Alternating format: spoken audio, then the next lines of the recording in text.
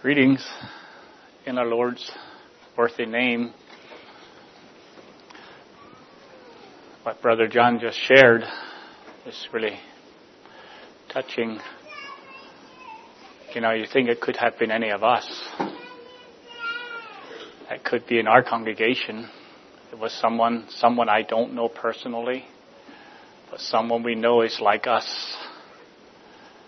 And we could discuss why does God let bad things happen to good people,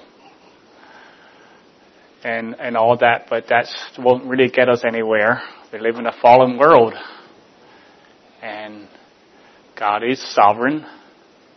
In His sovereignty, He permits, allows, causes things to happen that we don't understand.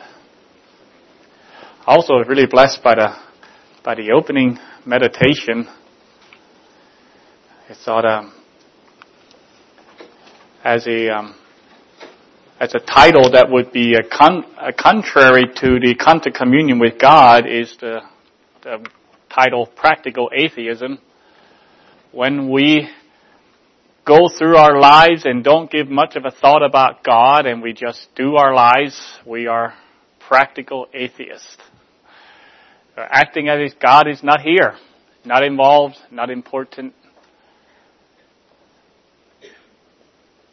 That's me sometimes. So I really appreciate the message this morning. Okay, why don't we just pause also for a word of prayer? Let's pray. Heavenly Father, we are grateful to you this morning for life, for mercy, for your grace. Our hearts do go out and we do pray for the Jerry Smoker family, Lord, and pray you would sustain them, and Lord, in the midst of this trial and sorrow, that you would give them rejoicing. Pray also for the health and the recovery of their other daughters, Lord, if it's your will, that they would recover. And do pray, Lord, for the congregation there, that it would have a positive effect, that your name would be glorified somehow in the midst of this tragedy. And also here, Lord, we pray, Lord, that you would be pleased, Lord, to bless us with your grace and mercy, Lord, with your goodwill, with your purpose, Lord, that your people would be drawn to you and to each other. I pray, Lord, that you would be here, that you would do that, and as we open up your word, that you would make it clear to our hearts. We pray, Lord, in Jesus' name. Amen. You can turn to Jude, verse 3 and 4.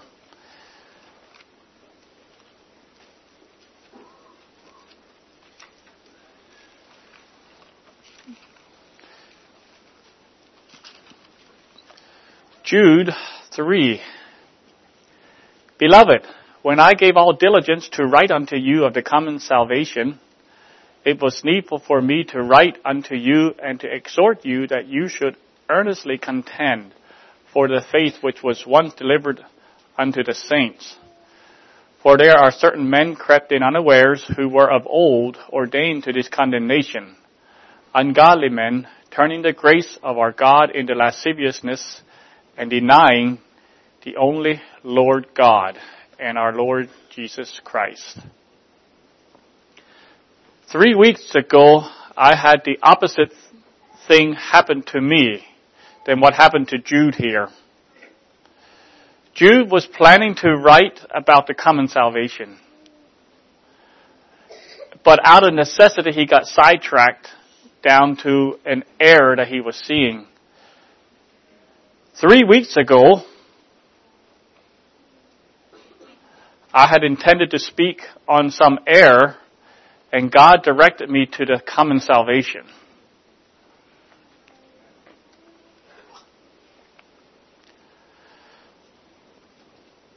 And it was about the grace of God and how grace is abused. Here we have this verse here in verse 4, turning the grace of our God in lasciviousness.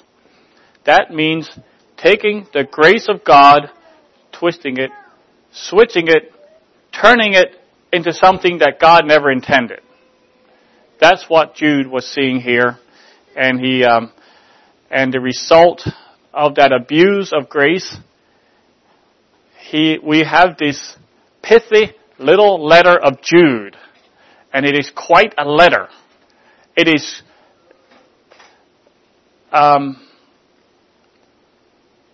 he calls people filthy dreamers.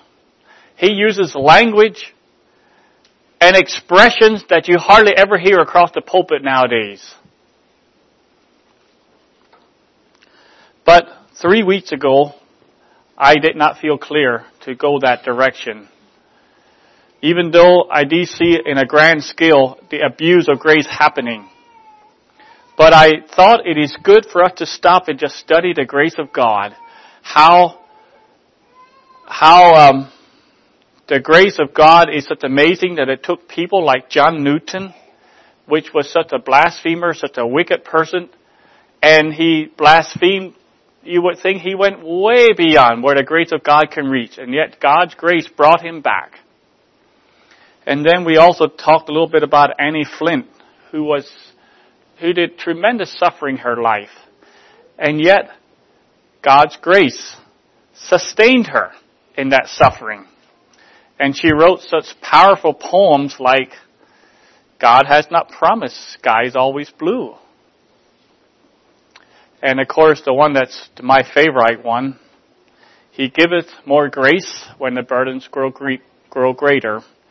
He sendeth more strength when the labors increase. To added affliction, He addeth His mercy. To multiplied trials, He multiplied peace. And then afterwards, Myron here shared yet that the powerful, active grace of God which acts in our heart and it works out in righteousness. I don't know how you described it, but that's in the part I hadn't mentioned about last week. But God's grace is amazing.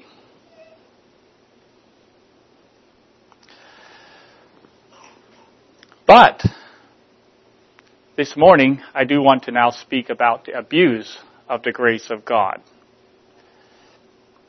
And my title is Crossover Grace Theology. Now that's a term I came up with to describe it, and you'll understand a little bit later on what I mean by that. To start with, I'm going to start with an extreme position. You know, when you want to win an argument, you set up a straw man first, so you can knock him over easy. Well, I'm not going to do that. The position that I'm going to talk about this morning is actually a very widespread position. But it's extreme enough that I don't know if anybody in here actually believes it. I don't know. I doubt it. But I'm going to start with that to give us a perspective. This position is fairly easy to refute, and yet it is very common today. It is promoted by some seminaries. It is taught across the pulpits of thousands of churches. And it is printed in numerous books and DVDs and wherever you want to have media. And it's fairly easy to refute. But there is another position that is more moderate. And as such, it is more deceptive. We may swallow this other position because it seems correct, when indeed it is riddled with errors and misemphasis. Now, to illustrate these two positions, I will use an automobile as a definition. As a teenager, we had cars, we had station wagons, we had vans, we had pickup trucks.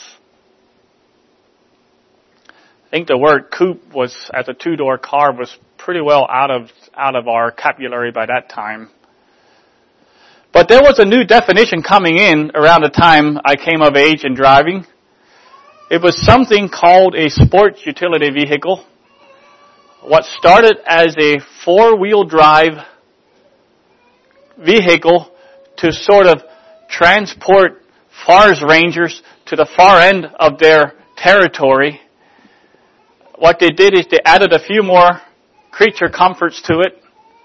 They called it not a utility vehicle, now it became a sports utility, and it was known as an SUV. That was just coming into vogue during the time I was coming around. And so then we have the SUV. Then in 1984, another style vehicle was introduced that revolutionized family transportation. Anybody want to venture a guess what that was? Minivan. And this was a very successful segment, a vehicle with tens of millions sold. Then a style vehicle began to emerge that was not a minivan. It was not a station wagon. Neither was it an SUV. It looked a little bit like some of each, but didn't fit any category. What was it? A crossover.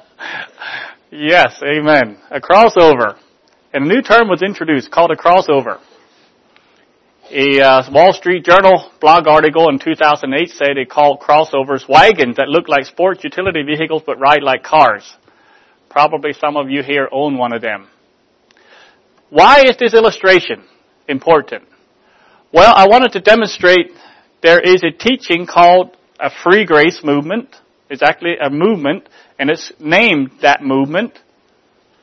This free grace movement takes what I call an extreme position on grace. And I will describe it this morning. But I doubt whether any of us will be persuaded by that position. It is too far removed from where we've understood the grace of God to be. But then there is another common and a highly promoted teaching that does not fit the free grace movement. Nor does it fit our traditional understanding of grace.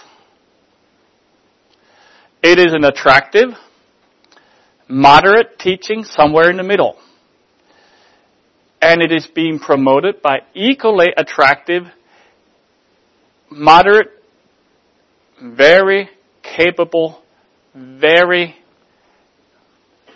I can't think of the word, not endearing, but just really nice personality teachers that promote this kind of teaching. And it definitely has impact in this room. I would dare say it probably does. In fact, it probably has some impact here. I'll let you judge that. This is the teaching I am most concerned about. First, we're going to look at the free grace movement, also known as grace theology. In a nutshell, this thinking is described by the conversation I had with a customer some years ago now, that he described himself as a liberal Lutheran. You might have heard me say this before. He was having a quarrel with his sister and brother-in-law who went to a church that required their members to comply to certain things. One of them, of all things, was the women had to wear dresses. He emphatically stated his beliefs. He said, all you need to do is believe the gospel. All you need to do is believe that Jesus died for your sin and that He rose again, and you are saved, eternally secure. You've got to believe on the finished work on the cross.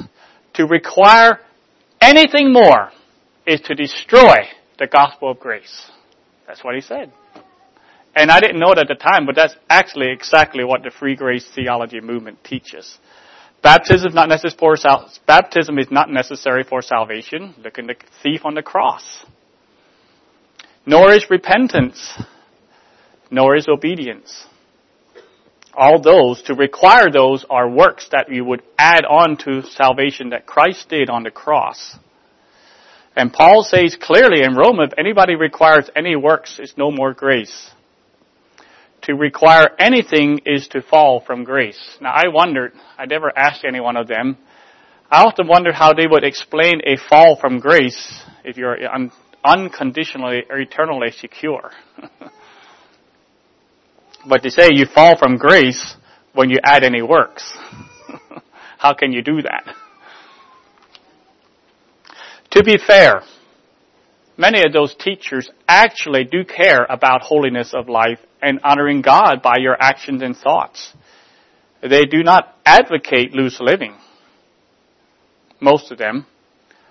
However, the unintended consequences of their teaching is a generation of people, several generations now, believe that because of the decision I made some years ago, maybe even as a child, that now I am saved and I am secure.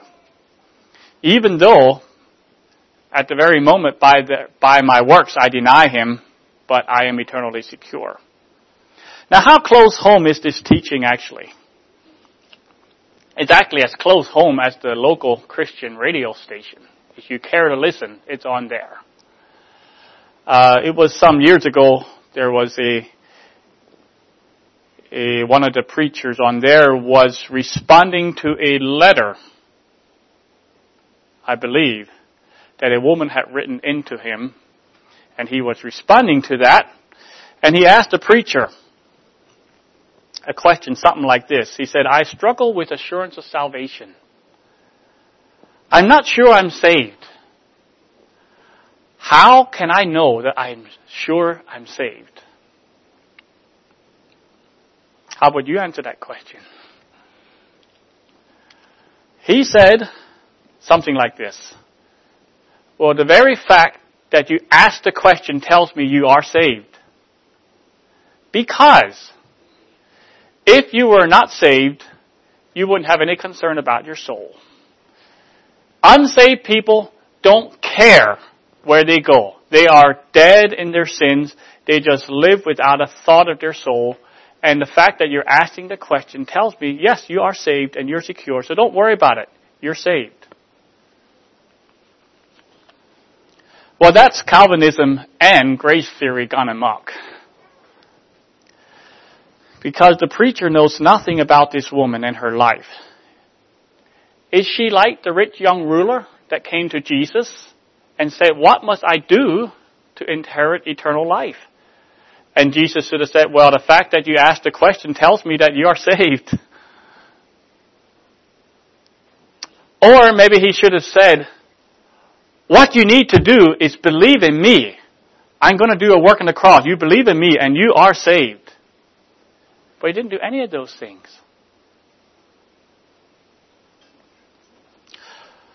Jesus looked at him and Jesus loved him.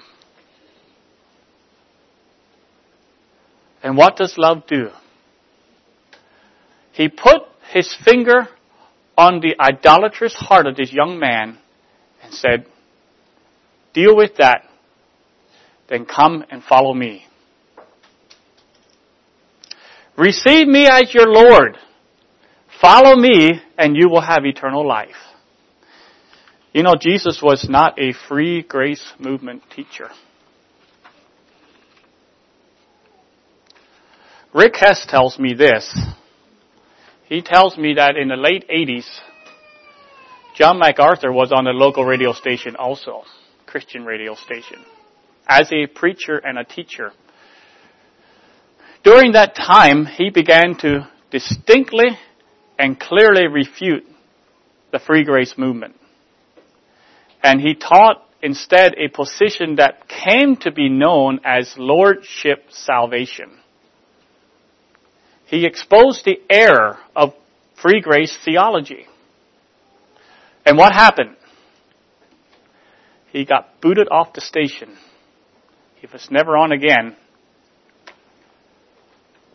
But this free grace theology teacher is still on there. It must have been a free grace teacher that Steve Stutzman was listening to some years ago when he said he listened. I don't know where he was listening. Maybe he was listening to a station on the radio. I don't know. He was listening to a preacher, he said. And the preacher was going down the list about the talents that was received by the three different servants. And the first one, was rewarded. The second one was rewarded. And And Steve was wondering, I wonder how this eternal security preacher is going to handle the third one, because the third one is a servant too. He was a servant. So he said he went down to the end, and he said, well, and then the third one was put out where there's weeping and gnashing of teeth. So there must be weeping and gnashing of teeth in some part of heaven. Honestly, seriously, said that. And actually, that is a part of their teaching. When they teach, their rewards are given to those who are faithful. But if you aren't faithful, then your rewards are taken from you. But you'll have, they have their way of. Well, none of us, I don't think any of us believe in unconditional eternal security here. None of us believe we can continue living in sin and still be saved. Nor can we accept Jesus as Savior and not as Lord. These are all abuses of grace that the devil has interwoven in the teaching of many teachers and churches and individuals. And it gives a false assurance. So there are many lost people who think that because they give some mental assent to a belief about Jesus dying on the cross for their sin, they are saved and going to heaven. Because at one time, they asked Jesus in their heart, maybe even as a child, maybe even their parents say they did it, that they believe they're secure in their future in heaven. In the meantime, they are practical atheists.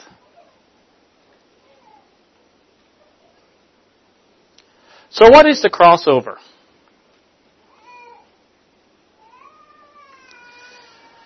The crossover theology varies depending who you listen to it, has varying opinions, depending who's peddling it.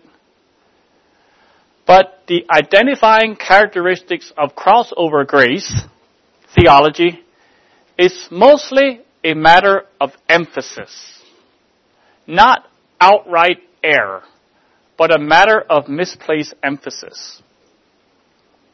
Unlike the true grace theology adherents, they do not give the sinner an outright get-out-of-jail-free card. But neither do they call a sinner to a decisive, sold-out surrender to Jesus Christ. It's a crossover. It's a moderate, in-the-middle position. Now, crossover grace has a very attractive and very inviting message because it focuses on the justifying act of the grace of God, but minimizes the need or the reality or the need for sanctification. It focuses on the individual's relationship with God, but minimizes accountability with other Christians. It emphasizes the essentials of the gospel and lays aside the non-essentials, which is about everything except the grace gospel they teach. And in that way, this kind of teaching is generally quite ecumenical. Sanctification, they say, will happen in God's timing. In the meantime, preach grace. Preach grace, which is God's acceptance of you. God's work that He has done for you. God is actually working in your heart. He's doing that now. You can't overemphasize that enough. You can't overemphasize His love for you. You cannot overemphasize His acceptance for you. His acceptance for you is as great as it's ever going to be. In the meantime, God will do the work in your heart. Now, the most telling characteristic of grace or crossover theology is its fear of legalism. They have a fear. It's a fear called legalism. Their definition of legalism is anything that you think you have to do to please God. It's legalism. That makes it a work. It's something I do rather than trusting the grace of God. It doesn't matter much if the thing I'm doing is a sin or not. If you do it because you think you have to so God will be pleased with you, that's legalism. One example of such a promoter, and I'm not going to bring names in here, but I could. One of such teachers says, I remember as a kid, the preacher saying that if you even look at a woman with adultery in your heart, it's a sin. I remember thinking, how in the world am I never going to look at a woman with adultery in my heart? Then he makes this conclusion. That's the weight that comes on the legalist. And it was starting to suffocate me even as a kid. And it suffocates people still. In other words, to put the burden of a holy life on somebody is legalism. And I don't know what he's thinking, because it's the Lord Jesus who said that, and not someone else, not the preacher. And trusting God's grace will do what? Okay, I think I lost the train of thought. You need to trust God's grace in people's lives. Basically, it's a hands-off approach. It's your walk with God, and God's grace is in you. He has put His Spirit in you. God is going to do the work in you. That's grace. Just trust God's grace to work its way out. But it's a very individualistic. So what does trusting God's grace do? Well, for one thing, you are eternally secure in His grace. They do teach eternal security. So you do not need to worry so much. Second, we are all sinners.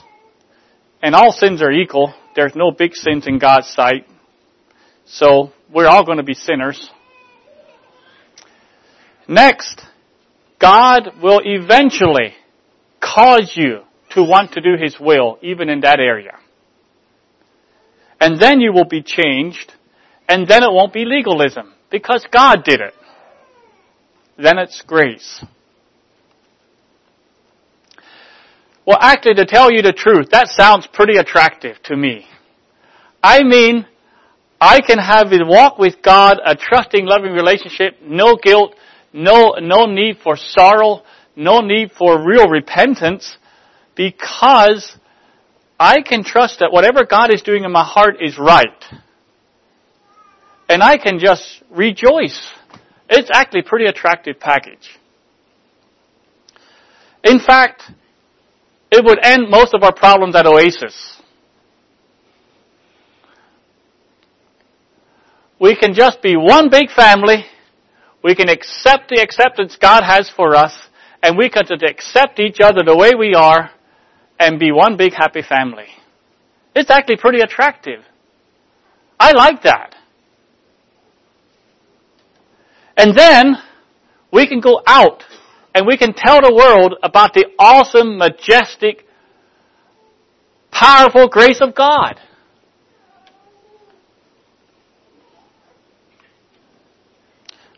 You know, there are actually elements of truth in everything I said. And may I actually say, I think we actually need some more emphasis in these areas, in some of these areas. But the definition of heresy is truth out of balance.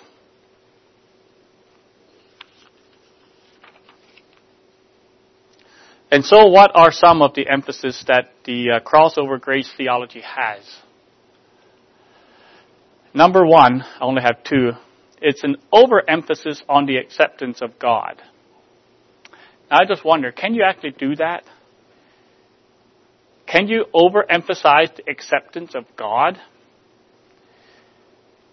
Did you ever hear the statement, and I heard it this week, did you ever hear the statement that we need to be as accepting of sinners as Jesus was?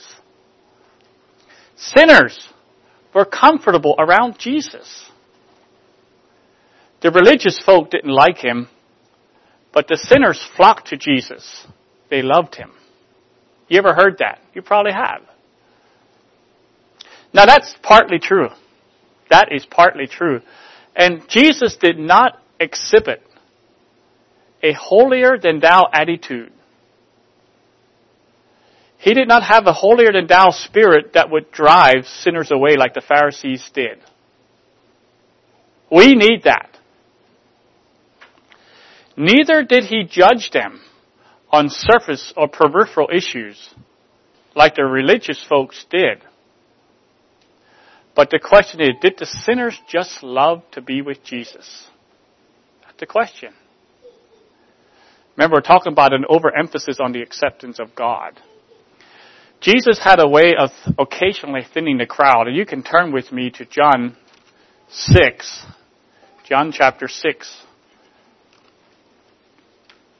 Near the end of the chapter.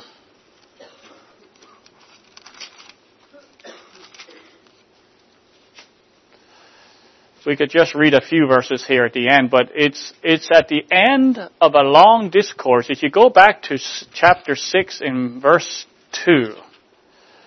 In verse 2, and it says, "And great multitudes followed him, because they saw his miracles which he did on them that were deceased." So there were lots and lots and lots of people following him. And then in verse 60, he says, many therefore of his disciples, when they heard this, said, "This is a hard saying. Who can hear it?" And you can see some hesitancy occurring here. And then in verse 66, "From that time, many of his disciples went back and walked no more with him. Then said Jesus unto the 12, Will ye also go away? And Simon Peter answered him, Lord, to whom shall we go? Thou hast the words of eternal life." Jesus, sinners were comfortable coming to Jesus, but Jesus had a way of always bringing them to a point of decision.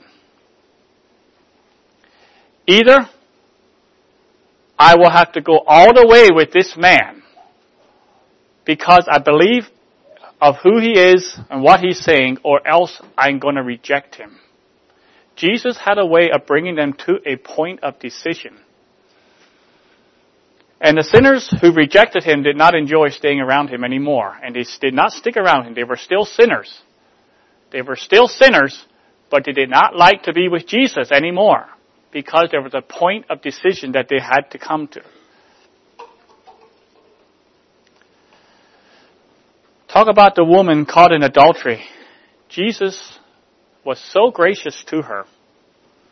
He said, "Neither do I condemn thee." Then he said, "Go and sin no more." Now, I don't know. We don't know anything about the woman. That woman received those gracious, accepting words from the Lord Jesus. Neither do I condemn thee.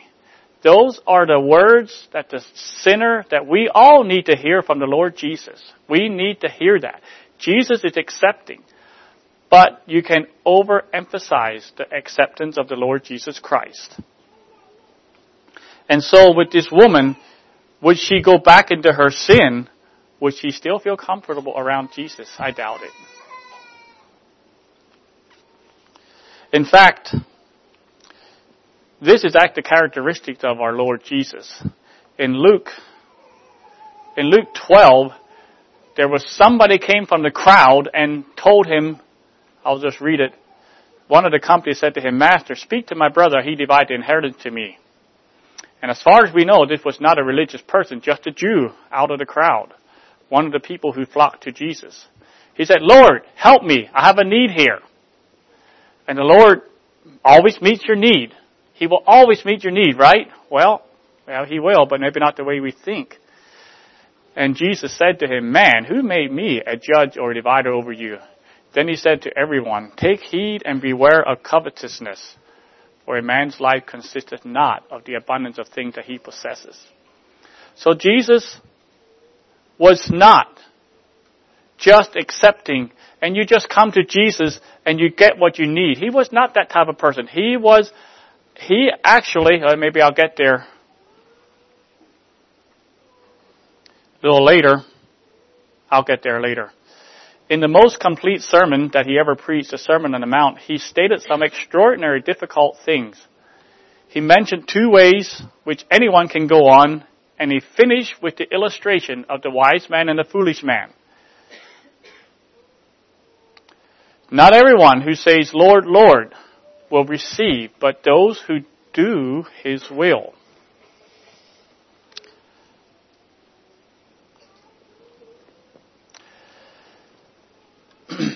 Here is actually one more statement that came from the grace theology and talking about the acceptance, how Lord Jesus Christ accepts us and how it's overemphasized. It's someone, what is legalism? If you think you have to confess your sin to be forgiven, that's legalism. In other words, if God has already forgiven you 2,000 years ago, on the cross, the work's been done,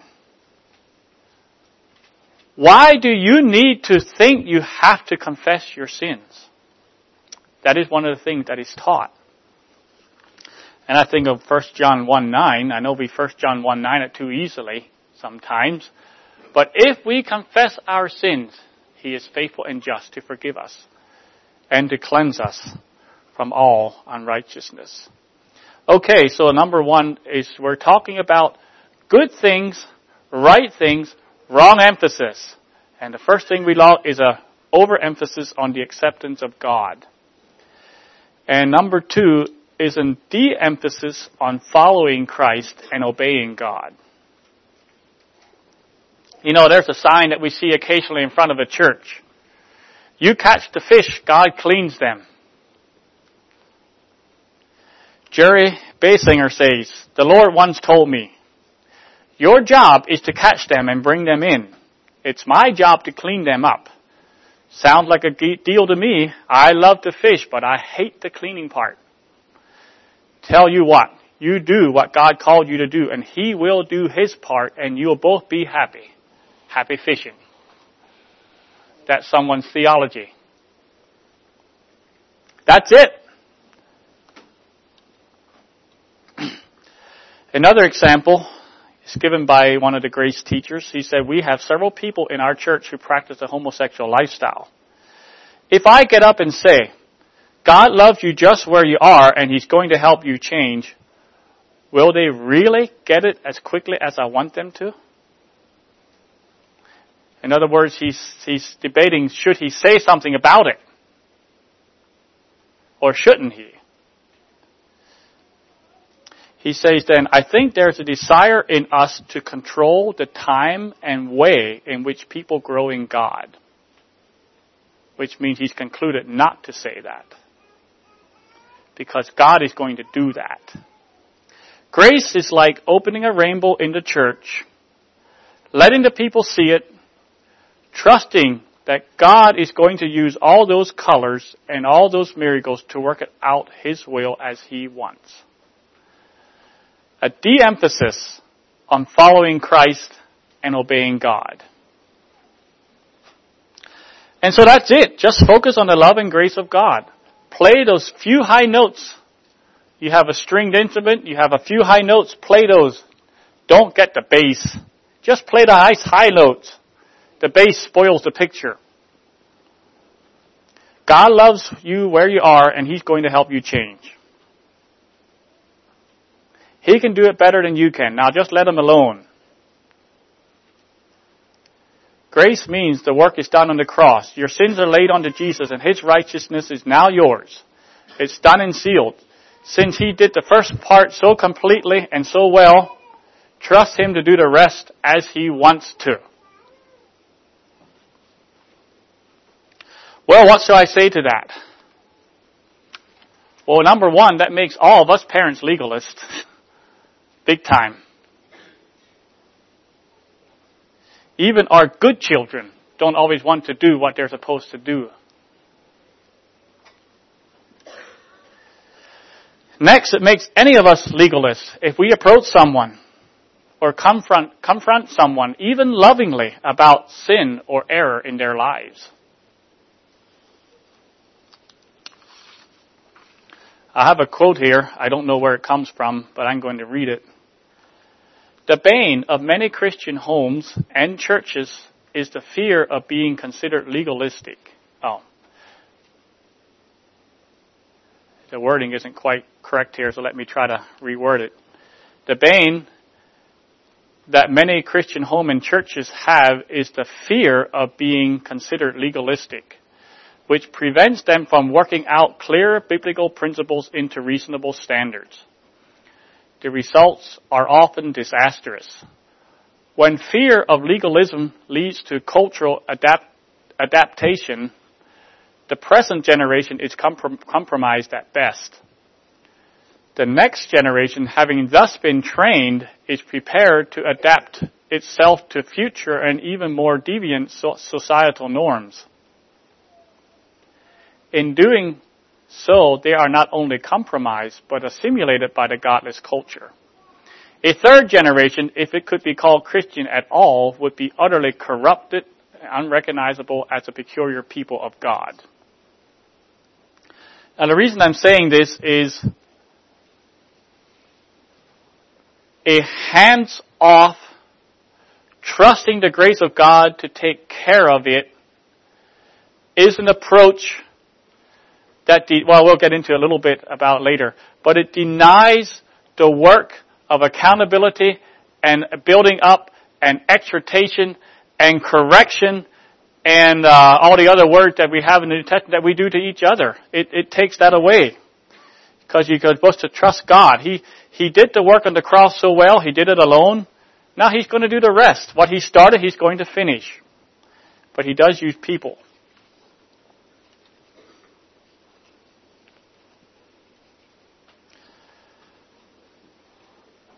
Trying to think if I want to read something more here.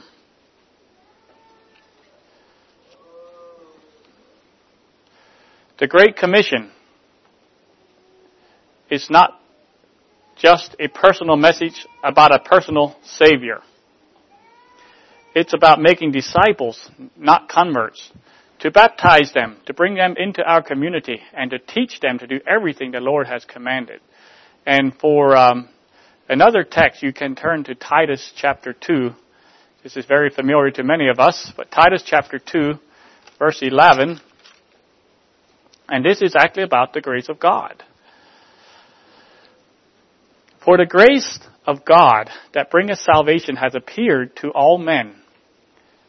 And that grace is going to be teaching us that denying ungodliness and worldly lust, we should live soberly, righteously, and godly in this present world, looking for that blessed hope and glorious appearing of the great God and our Savior Jesus Christ, who gave Himself for us, that He might redeem us from all iniquity, and purify unto Himself a peculiar people, zealous of good works. These things speak and exhort and rebuke with all authority. Let no man despise thee. Here we have the balance. I'm going to read actually Titus, the last verse in the Living Translation. This is Paul telling Titus what he must do. He says, you must teach these things and encourage the believers to do them. You have the authority to correct when necessary, so don't let anyone disregard what you say. Here we have a perfect balance of grace and input. The grace of God is going to teach us. What good does it do if you just do what someone else says and it's not in your heart? What good is that? The grace of God is going to teach you. And the grace of God is going to teach you certain things. And we read them here. Then, Paul told Titus, now you make sure that you teach these things. You encourage the believers and you correct when necessary. Don't let anyone disregard what you have to say. And there we see a perfect balance. There is grace teaching every person, and there is authority giving under God to make sure it happens. Talk about accountability groups. But what is really the core of grace theology teaching or theology? I think A.W. Tozer says it better than I ever could. So it's a pretty long article. You probably actually read it. Many of you may have read it. The Old Cross and the New. You might be familiar with it. Back in 1966, I'm amazed what was relevant back then. Let's read it. The Old Cross and the New. He says, all unannounced and mostly undetected, there has come in modern times a new cross in popular evangelical circles. It is like the old cross, but different. The likenesses are superficial. The differences are fundamental. From this new cross has sprung a new philosophy of the Christian life. And from that new philosophy has come an evangelical technique, a new type of meeting, and a new kind of preaching. This new evangelism employs the same language as the old, but the content is not the same, and its emphasis not as before. The old cross would have no truck with the world. For Adam's proud flesh, it meant the end of the journey. It carried into effect the sentence imposed by the law of Sinai.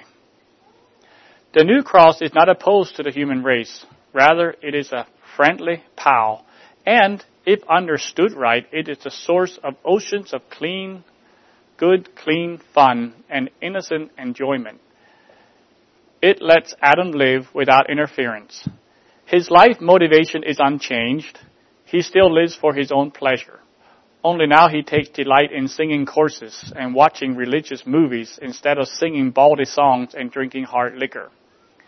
The accent is still on enjoyment, though the fun is now on a higher plane morally, if not intellectually.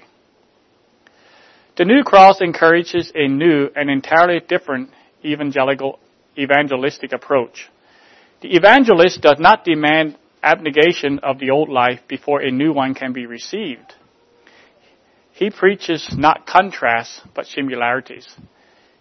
He seeks to key in public interest by showing that Christianity makes no unpleasant demands.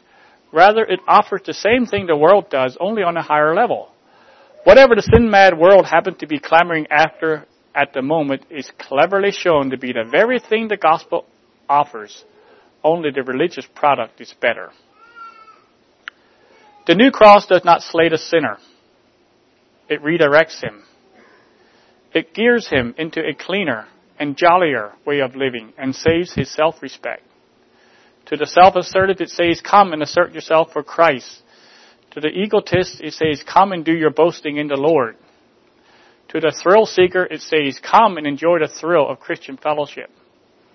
The Christian message is slanted in the direction of the current vogue in order to make it acceptable to the public.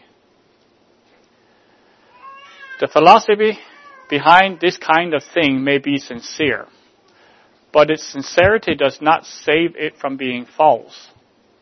It is false because it is blind. It completely misses the whole meaning of the cross. The old cross is a symbol of death.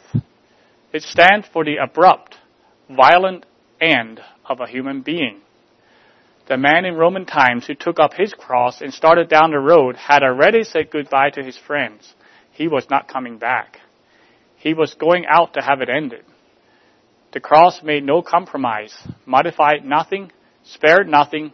It slew all of the man completely and for good. It did not try to keep on good terms with its victims. It struck cruel and hard, and when it had finished its work, the man was no more. The race of Adam is under death sentence. There is no commutation and no escape. God cannot approve of any of the fruits of sin, however innocent they may appear or beautiful to the eyes of men. God salvages the individual by liquidating him and then raising him again to newness of life. That evangelism, which draws friendly parallel between the ways of God and the ways of men, is false to the Bible and cruel to the souls of its hearers. The faith of Christ does not parallel the world, it intersects it. In coming to Christ, we do not bring our old life up to a higher plane. We leave it at the cross. The corn of wheat must fall on the ground and die. We who preach the gospel must not think of ourselves as public relations agents or PRs sent to establish goodwill between Christ and the world. We must not imagine ourselves commissioned to make Christ acceptable to big business, the press, the world of sports, or modern education. We are not diplomats but prophets, and our message is not a compromise but an ultimatum. God offers life, but not an improved old life. The life He offers is life out of death. It always stands on the far side of the cross. Whoever will possess it must pass under the rod. He must repudiate himself and concur in God's just sentence against him. What does this mean to the individual, the condemned man who would find life in Christ Jesus? How can this theology be translated into life? Simply, he must repent and believe. He must forsake his sins and then go on to forsake himself. Let him cover nothing, defend nothing, excuse nothing. Let him not seek to make terms with God, but let him bow his head before the stroke of God's stern displeasure and acknowledge himself worthy to die. Having done this, let him gaze with simple trust upon the risen Savior, and from him will come life and rebirth and cleansing and power. The cross that ended the earthly life of Jesus now puts an end to the sinner, and the power that raised Christ from the dead now raises him to a new life along with Christ. To any who may object to this or count it merely a narrow and private view of truth, let me say, God has set His hallmark of approval upon this message from Paul's day to the present. Whether stated in these exact words or not, this has been the content of all preaching that has brought life and power to the world throughout the centuries. The mystics, the reformers, the revivalists have put their emphasis there, and the signs and wonders and mighty operations of the Holy Ghost gave witness to God's approval. Dare we, the heirs to such a legacy of power, tamper with the truth? Dare we, with our stubby pencils, erase the lines of the blueprint or alter the pattern shown us in the Mount? May God forbid. Let us preach the old cross, and we will know the old power. A.W. Tozer, 1966. Now, if that is true, what Tozer says, have I been affected by crossover grace? That's all I have to say. God bless you.